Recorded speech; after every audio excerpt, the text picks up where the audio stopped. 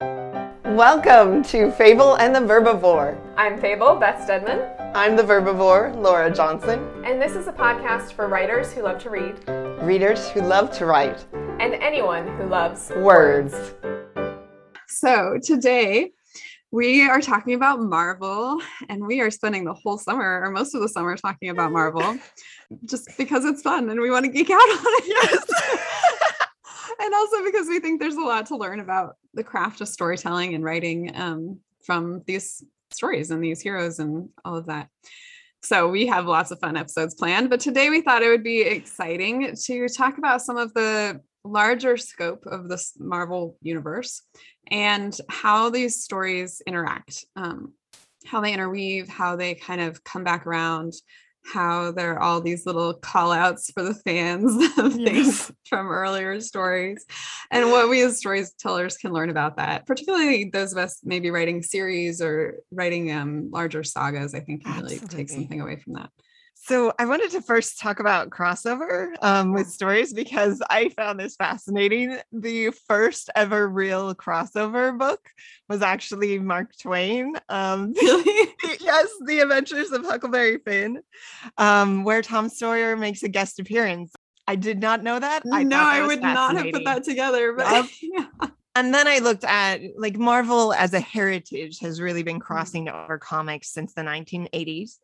And it was really a strategy to get people to buy more comics and to get those kind of interconnected storylines that cross series. And so you would have these special designs that were like, okay, this one is in this one, and then you have to go to this number in this one to get the next arc. And so they would do series complex. like that. I didn't realize that. Absolutely. I think that heritage kind of lent itself well into when they started with, obviously they've tried to do Hulk and Fantastic Four before, but really the beginning of the beginning for Marvel's interconnected, interwoven storytelling was Iron Man. And as they were doing that, they already had the Avengers kind of as that endpoint of that phase. They had hopes of it. So they laid the groundwork there. Agent Coulson shows up in Iron Man. You have the end credit scene that has Fury coming in and talking about the Avengers Initiative. Yeah. And I think looking at how they set it up in general, they were always working towards, they did this kind of in phase one, this arc of introductory stories that each had a very different feel to them, different storytellers, but they were all working towards that endpoint of the Avengers film. Yeah. And I think having that point that they were working towards, and they did that multiple times where they went out, you have your Thor, your Captain America, you have your Iron Man, they all set up that first film. You got the introduction to them so that when they became a team, you actually knew everyone that was there already. You had the foundations of their characters. They didn't try to throw them all in together right away. They established each of them separately. I think that allowed us to lead with character. We get who Tony Stark is. We get, even though at the end of that movie, he's gone through some form of arc. Like we get that he's still himself, and that just by who he is, being very arrogant, self-assured, I am Iron Man at the end of that film, that it's going to be trouble. Like he's not a team player. And so I think forcing him then to undergo that challenge of having to be on a team, all these people who do not work well together, with the exception of Captain America, you're automatically setting up these really great high stakes. And that's the important part of storytelling, is you have these high stakes. It's a challenge. It's something that we're like, what's going to happen? Yeah. And I think having that goal endpoint in mind, even at that point, was kind of key to the success in those initial films. They had those points that they were moving towards. They knew where they had to get to, even though it was written by a bunch of different people. That's such a great point. I hadn't really thought of that, but I think you're absolutely right. And it's something we can learn ourselves as storytellers, like how important it can be even just to know the end of your book and where what you're Yes. working towards, or the end of the series and what you're working towards, or if you have lots of points of view, like how you're going to bring them together and at what point you're going to bring them together. Like knowing where you're going can really help establish where you start and establish the direction that you send those characters on, or that your story moves in. And it allows you to Absolutely. then to throw in those little hints and hooks and foreshadowing Yes. things that make people like, oh wait, is so and so coming back, or oh, is this gonna happen? And like then you want to see it and you want to keep reading or keep watching. Absolutely. That's also what they do so well is, I mean, the order of things that they did matter, but Yeah. they're constantly hinting at the future. Like we Yes. have moments that literally are setting up the next film or the next Yes. three. Yeah. In Civil War, which I very recently watched, they're setting up Black Panther. They're setting up the next Ant-Man and the Wasp. They're setting up, in general, like they're setting up where it's going. Yeah. The conflict between Tony and Captain America is so important to the storytelling in general, because it brings that huge, this feels like it's catastrophic, they'll never get together, be a part of the same team again. Yes. But it also kind of sets up, okay, where do we go from here? If the Avengers is completely like torn apart, where is that going to send us off on in general? So you have that uncertainty of the future as you're setting up the next films. And I think having that understanding that, okay, what is it we're moving towards ultimately? Like, what is the end point? But also, like, where are the little stops along the way that are important for us to get to that ultimate overarching story? And keep putting little moments in there.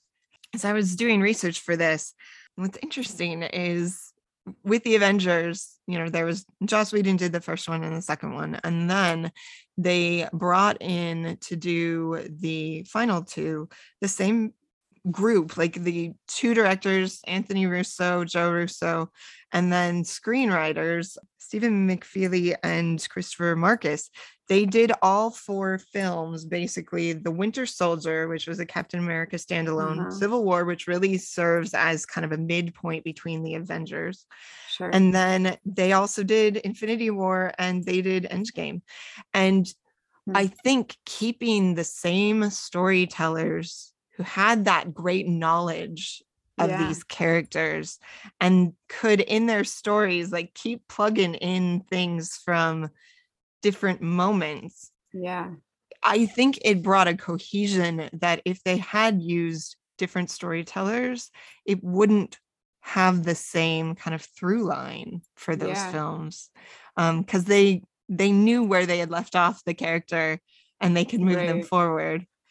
And they also did Infinity War and Endgame together. Like they would brainstorm it. It's a crazy way of doing it, but I props to them for doing it this way. They had 3x5 cards that they basically would write a bunch of things on. One on one wall was what's going to happen in the first film. One on the other wall is what's going to happen in the second. And then they had like different characters all over that they could see, okay, what characters are going to be in this one and where and when. And they even said that, again, spoiler alert, that one of the reasons why they did the snap was so that they could have fewer characters to deal with, that they could shrink the narrative down. They separated Infinity War into these pockets of stories. Like really it's four main narratives that are interwoven together. And they then brought those to the conclusion during the snap. And then they had a new story that was basically like one, they break apart for the time heist, but they kind of kept that together and they didn't want all of those narratives because it was just so unruly. They said at one point there's like 23 main characters in Infinity War, right? Which is unwieldy. You can't do that. Your audience won't absolutely stand with that unless you break it apart into like little segments and give them the moments to interact. And they said that they played with energy that way, that they basically would set it up as they would imagine the characters interacting Yeah. in a certain scene, they would kind of envision it and be like, oh, does that chemistry work? How does that feel? And they did that with a lot of those cards, just moving things around and visualizing. And that's how over 4 years they developed those two films. That's crazy. That's so interesting too. And I think there's a lot we can learn from that. Like, even when you Yes. have a smaller cast, like, how can you break them up into smaller groups even? I mean, I Yes. think Six of Crows is a really good example of that, because I mean, Absolutely. you have this larger cast, or this kind of ensemble cast a little bit, but really I don't think there's any more than like 2 or 3 scenes where you see all of them together at once. And Absolutely. it doesn't get broken down into like these 2 going off and talking and these 3 going off and talking, or, like, Right. and so even on a scene to scene basis, how can you separate out 2 or 3 characters, or, like, or just a smaller Yes. group to make that storytelling and the dialogue like a little more consumable for the audience? Absolutely. Well, and the more people you have in a scene, the more people have to concentrate on everything that's Yep. going on. And it gets overwhelming, even just figuring out what everyone wants, and keeping it in that small place allows you to really get the play of the conversation between 2 or 3 people. And I loved that about Six of Crows. I love that about Marvel, is they have moments, like, it's very on purpose that they have these moments with these people, and then they have dialogue to underscore that moment. I love how they don't let those underscored moments go by as well. Like, they pay homage to them over time. There's a very powerful moment that kind of does that play at the very beginning, where Sam and Captain America meet. He's running around the I think it's the Lincoln Washington monument, maybe. The pool there, and he keeps saying, on your left, on your left, and he's laughing him multiple times. And it's this wonderful joke. But then in Endgame, when you start hearing the crackle, and you're like, wait, what's happening? You don't really even get that it's Sam. But one of the first things you hear him say is, I'm on your left.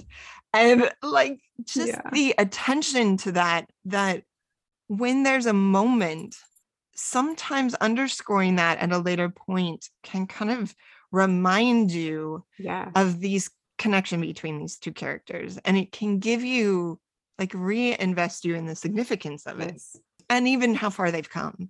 Yes, absolutely. I think those are the kinds of moments too or those kinds of callbacks are what get audience like so excited, like, absolutely. I think that plays to geekdom, right? Like, those are the things we all kind of want to see. Like, we want to see storytellers who really know their story well. Yes. And who can prove to us that they know their story as well as we do, right? Like, absolutely. Using those kinds of things. And it really is those payoffs that are we necessarily here to see that payoff? No, but we're here to see these characters that we love interact and hopefully make it through. Like, and it reminds us of those relationships. It reminds us of those connections. They tease Avengers Assemble for, like, I think the first, when they talk about it, is in Ultron. And so you're like 10 movies down the road. Finally, you get that moment. And when he says, broken shield, Captain America holding Thor's hammer says Avengers, and you're like, wait, she's gonna say it. Assemble, like, it pays off because it earned that moment through blood, sweat, pain, all of that. Like, it had all that emotion behind it because of all that came before. And I think making the promise, they knew what they were doing when they teased it. And at the end of Ultron, he says Avengers, and it cuts directly to the directed by screen. They knew exactly what they're doing. And the person who then took up the storytelling was like, oh, that's a string that we haven't tied that one. Let's do it in this. Yeah, that's such a great point too. Like, as you're writing, knowing those strings that you've left dangling, and what questions you've raised, and where the reader's going to be wanting more of something, and how can you make sure that you tie those knots, that you fulfill those promises, that you answer those questions. is really important. And when you do it well, it really does pay off a lot. Yes. Your reader will thank you and they will stand by you and be extra loyal. I think, Yes. like Absolutely. Well, and thinking about the ones where it's something that's open that you didn't have the answer for, and it wasn't necessarily a promise, but when it was then paid off later, the satisfaction associated with it. I know in Catching Fire, I think it is, there's this point where she slips off into consciousness and Peeta says something and she doesn't hear it. And then all of a sudden it's handed back to her once he's gone. And she realizes that it was always is what he said. And then she pays it off again when it's said again. And I think realizing that those moments, they don't have to be tied up in a story. You don't even have to like, you can just hint, like just delicate hinting, as long as you pick it up and the through line is clear. If someone's been paying attention, they're going to get it. And it's going to be like that little bit of like brightness. You're like, there is kind of that when the attention to those type of details is paid, like when that through line, maybe it was hinted at, maybe not like fully done. When it's something open, we like things to be closed. We like things to kind of come to that little fruition. And sometimes those little things they just stick out and you're like, wait, but what was the resolution to that? Like what? And I think especially if you're working in a series and you're working towards something, putting those little seeds that maybe aren't fully resolved, that can kind of grow into something bigger, has that good and delightful feeling. And as we said, kind of looking forward as you write something to say, if I'm going in this direction, what could I leave to pay off later? Yeah. How can I set this up? Yeah. And how can I keep track? Because Exactly. This is where Story Bibles come into play. Right? That's absolutely. And I think as we talk about, especially series writing, I think keeping track in a story Bible, keeping track of who your characters are over time, especially if you're going to play with like a timeline where it's like, here they're doing this and here they're doing that. It's so important to manage those details for yourself that if you revisit, you'll know where you're at. Or even to reread and to go back in and be like, okay, what did I say? What was the feeling of that? So that you can kind of go back into the story and pick up where you left off. Yeah. It's always so fascinating to me with things like Marvel, where you have so many different writers and over the course of a whole thing, like how do they all keep track of it? And like, do they have a story Bible that they just pass off from writer to writer? Or like, I'm so fascinated or curious about that. Or do they each just go back and rewatch the stories and the producers just have to trust that this new storyteller will do justice to it? I don't know. I think that there's definitely things that they're told that they have to keep in the like in the story. Like to me, from what I've heard different directors in Marvel talk about, they know certain things that they have to do. They are free to do it in the way that they want to. Like James Gunn did both of the Guardians, and it definitely like it has such a different tone, a different feel, for sure. But it definitely was setting certain elements up. And they had to pay attention to certain things because that was part of the overall arc. And I think that's how having one producer that's over.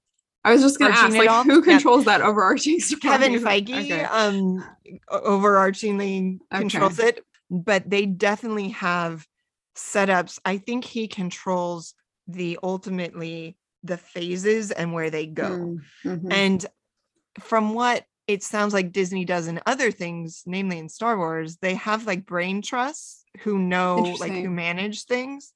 With what they did in the latest Spider-Man, I think that all the attention to detail in that film, No Way Home, I think had to come from someone watching the films over and over and over again and loving them and getting in the moment, the different moments that needed to be both from that macro story level, but also the micro moments, like the little things that needed to be there too.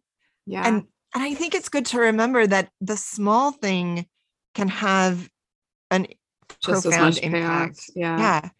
I was noticing in when I was watching Endgame this time, it was interesting. Natasha's hair in Infinity Wars is blonde, like she bleached it blonde, and she hasn't cut it since then. So the ends of her hair are bleached blonde.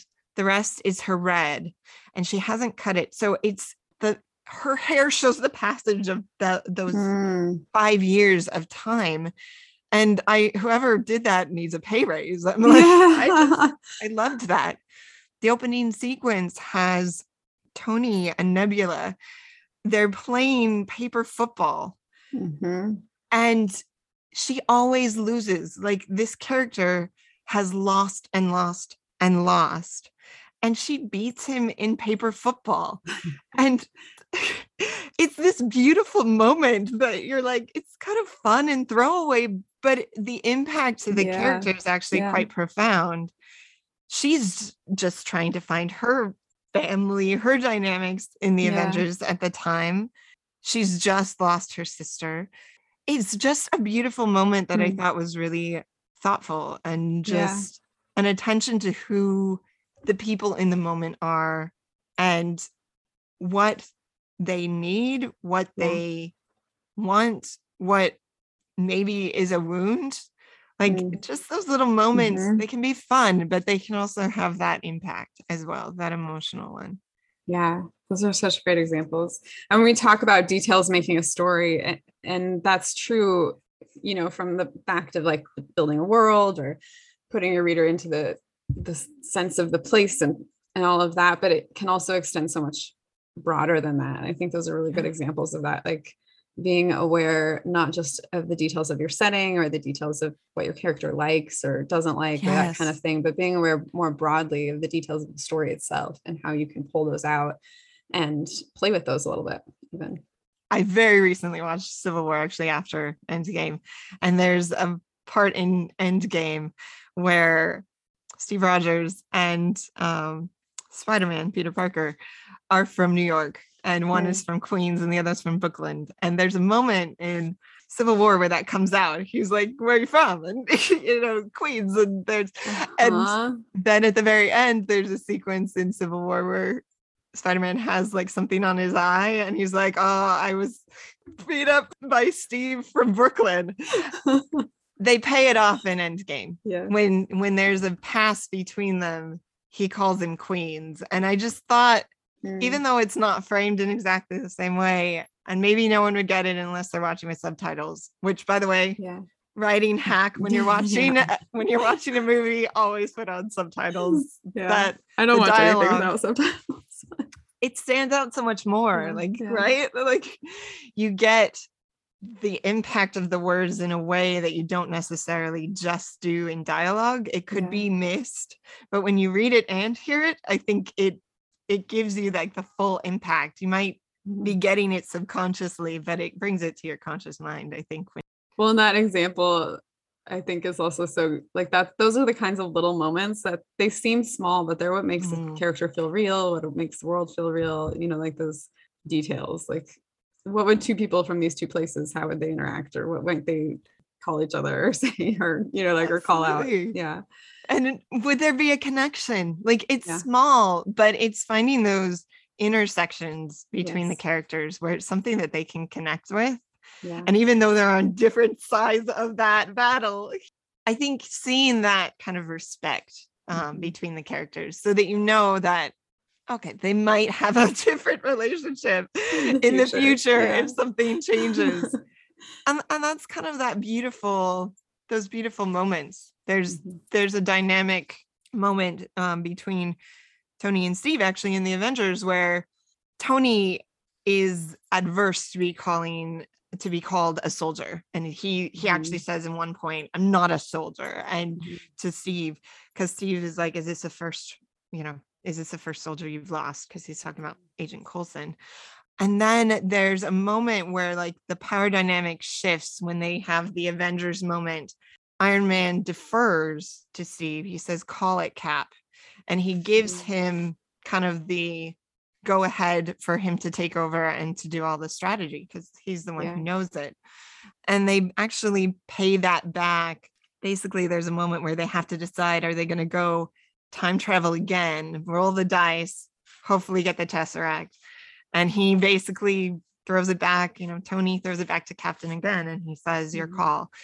Those attentions of, there are moments when your character is doing something that would be very difficult to like write down in a way, but having them use words or dialogue that actually compare those moments to each other, I think can really help give you some information potentially. It's another way to use that contrast almost. Absolutely. That's so great.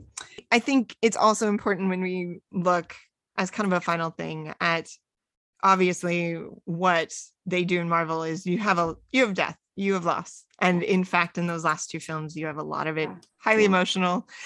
I think going back in and watching the order in which they do it and the time frames in which they do them, they don't do them all at once. They have each one gets a moment. There's lots of separation. I think understanding how they interweave grief, loss, pain, death, but then they give you a bunch of other emotions in there. Like they chose very specifically to do certain things at certain points in time. And I think looking at it from that perspective of how much can your audience take? Which end of Infinity War, gut punch. But they honor that. They actually don't do any loud music at the end. Like it's very solemn. It's very purposeful. It's basically they have kind of the subtitles drift away as well, almost like dust. And I think looking at that of how did they make these films still palatable, even though they are so emotionally wrought, is really fascinating, especially in the time heist sequence where they place Vormir and the loss, the Clint and the Natasha scene, because they regretted not being able to put that into the third act. They regretted it having to be where it was, but I think they chose a really good spot for it so that you felt the full impact of the sacrifice and the love between those two characters who have to make an impossible choice. I think paying attention to those things too, of how they set tone, but how they interweave tone throughout as well. Well, and paying attention to the consequences of those things, like there isn't, I definitely have read books and series where something traumatic happens and then the characters just go on and it's like, wait, what? And I really appreciate that Marvel doesn't let that happen. Like everything that has a cost and it pays off in future films. You watch the consequence of that payoff and the characters grapple with that consequence in a really in fascinating ways and interesting ways and in powerful ways and moments too. Absolutely. Those reactions are, even if they have to do other things for storytelling, they are still there. They are present. You feel it. And they give that moment. They even punch the moment before, there's like this little beautiful, she's friends with Steve. And there's this moment where she's like, see you in a bit. And it's just this sweet, you don't realize the significance of it until afterwards, but paying attention to all of that, to making that land. Yay. Okay. Well, we will definitely be talking more Marvel in future episodes and digging in a little more specifically to different things. But we hope you enjoyed this kind of overview of crossover and interweaving stories together over a vast span of individual stories and storytelling as a whole. If you did enjoy this, we would love it if you would leave a review. That helps us out a ton. It helps other people find the podcast and just lets people know what they can expect when they listen. So we would love for you to do that if you have a second. And also find us on Instagram. That's kind of where we hang out, and we'll be talking more about Marvel there as well. So thank you for joining us. Keep reading, keep watching things, and keep writing your own stories and sharing them with the world.